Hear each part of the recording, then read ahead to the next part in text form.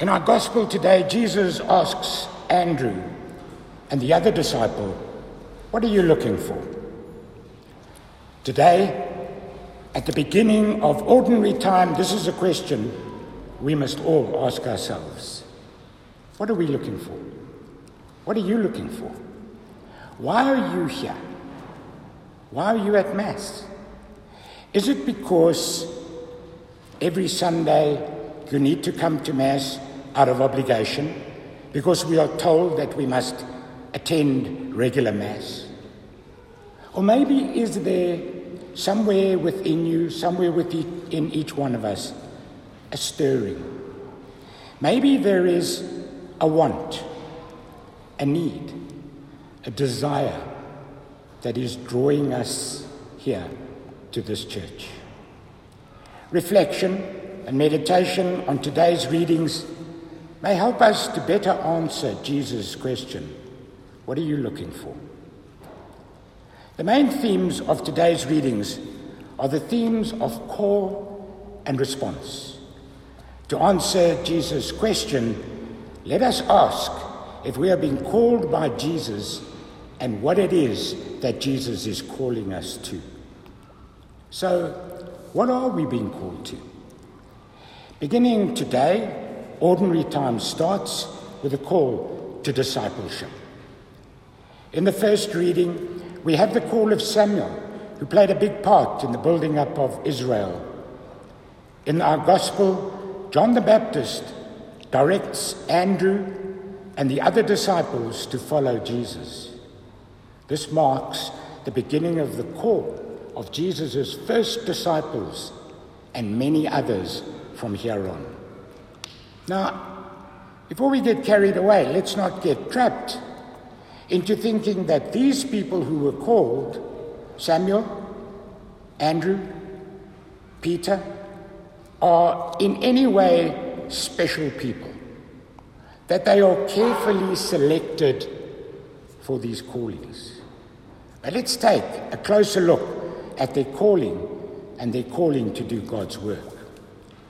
The call that comes from the Lord in the readings we have heard today is to people who were available to hear God's call. Samuel is waiting on the Lord.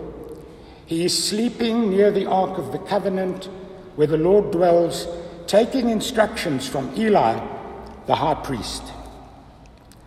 John the Baptist's disciples are prepared to hear God's call. They are already looking for the Messiah, so they trust John's words and follow when directed to follow Jesus.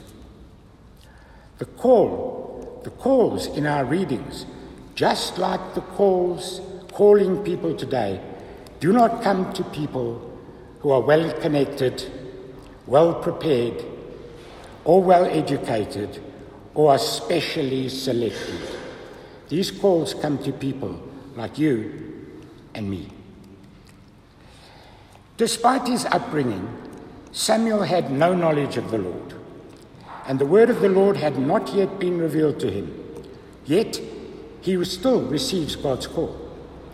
Simon, Peter, Andrew, and the other unnamed disciples may have heard John the Baptist preaching and even seen him point out the word of the Lord and the Lamb of God, but they don't know very much about Jesus. In fact, they don't even know where he lives. But look at what happens to these who respond willingly to God's call. Samuel at first doesn't even know who he's calling. After Samuel finally acknowledges that it is God who is calling and says in response, "Speak, Lord, for your servant hears," he goes on to be a great prophet and the last of the great judges of Israel and the kingmaker, who in God's name anoints firstly Saul and secondly David. Peter, who didn't even know where the Lord came from, was called, and he becomes the leader of the apostles, ultimately taking the gospel to Rome, the capital of the known world. Andrew too was a great preacher of the gospel and traditionally credited with founding the church in Byzantium. So who are those who are called by God? Our readings show us that God's discipleship call is not reserved for the select or the special few. All who call themselves Christians, who are baptized as Christians, are called by God. But of course we all know that. That's why we're here. But the bad news is that God does not call us just to come to church.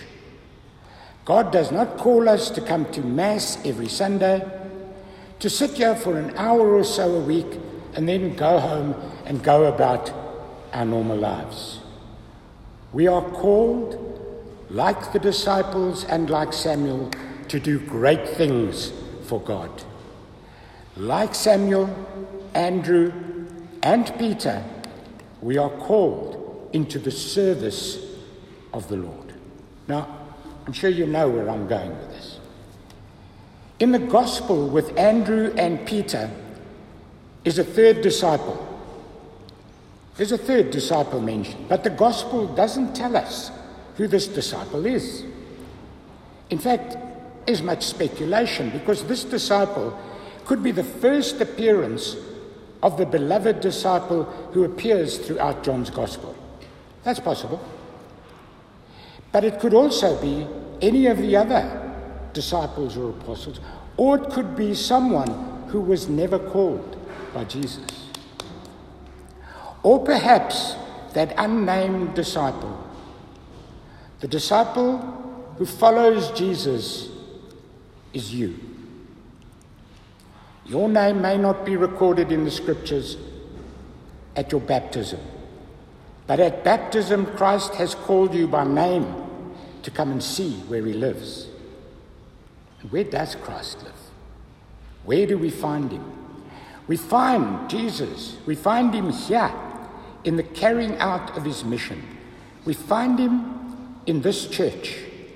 Called by Christ, we become part of his body, and even our bodies become part of his holy church.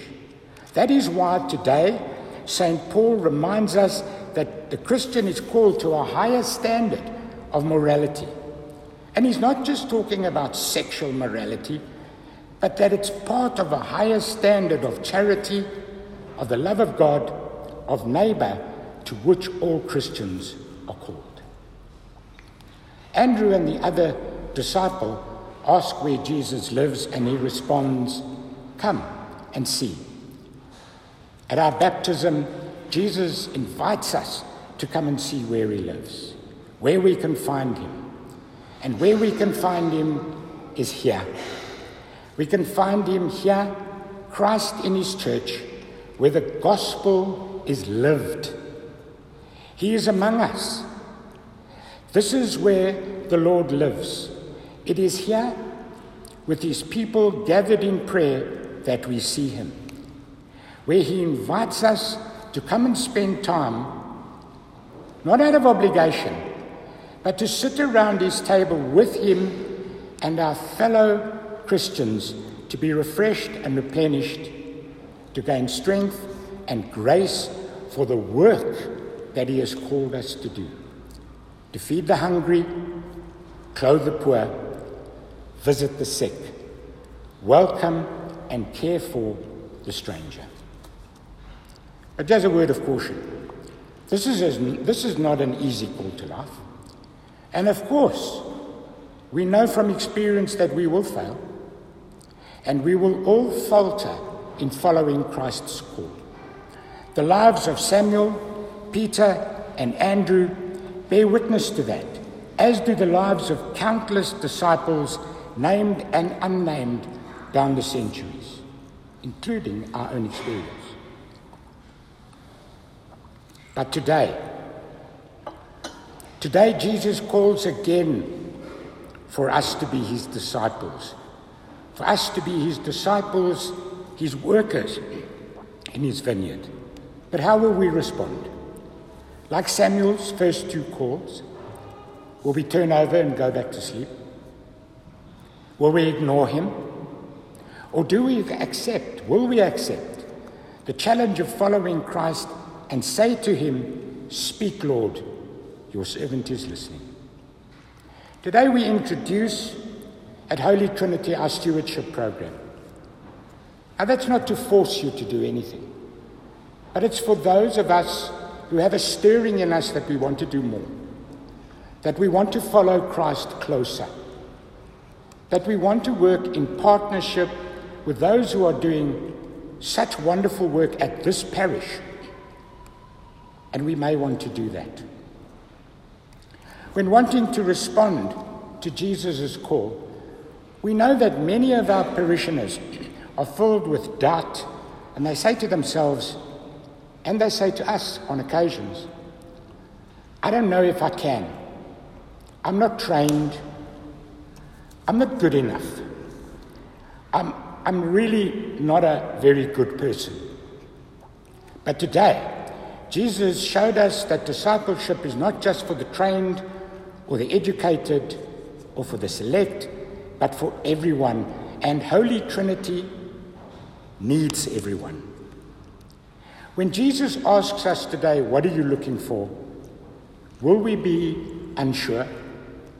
Will we say to Jesus, "I'm not good enough for God's purpose"?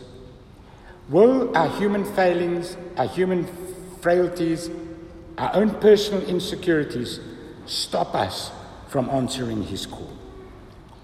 If that's the case, let's look, in conclusion, at some of the flawed people that God called, that God used, and that God continues to use. Jacob was a cheater. Paul had a temper and denied him. David had an affair. Noah got drunk. Jonah ran from God. Saul was a murderer. Gideon was insecure. Miriam was a gossiper. Thomas was a doubter. Sarah was impatient. Elijah was moody. Moses stuttered. Matthew was a tax collector and a cheat. Zacchaeus was short. Abraham was old. And Lazarus was dead. Now, what's your excuse?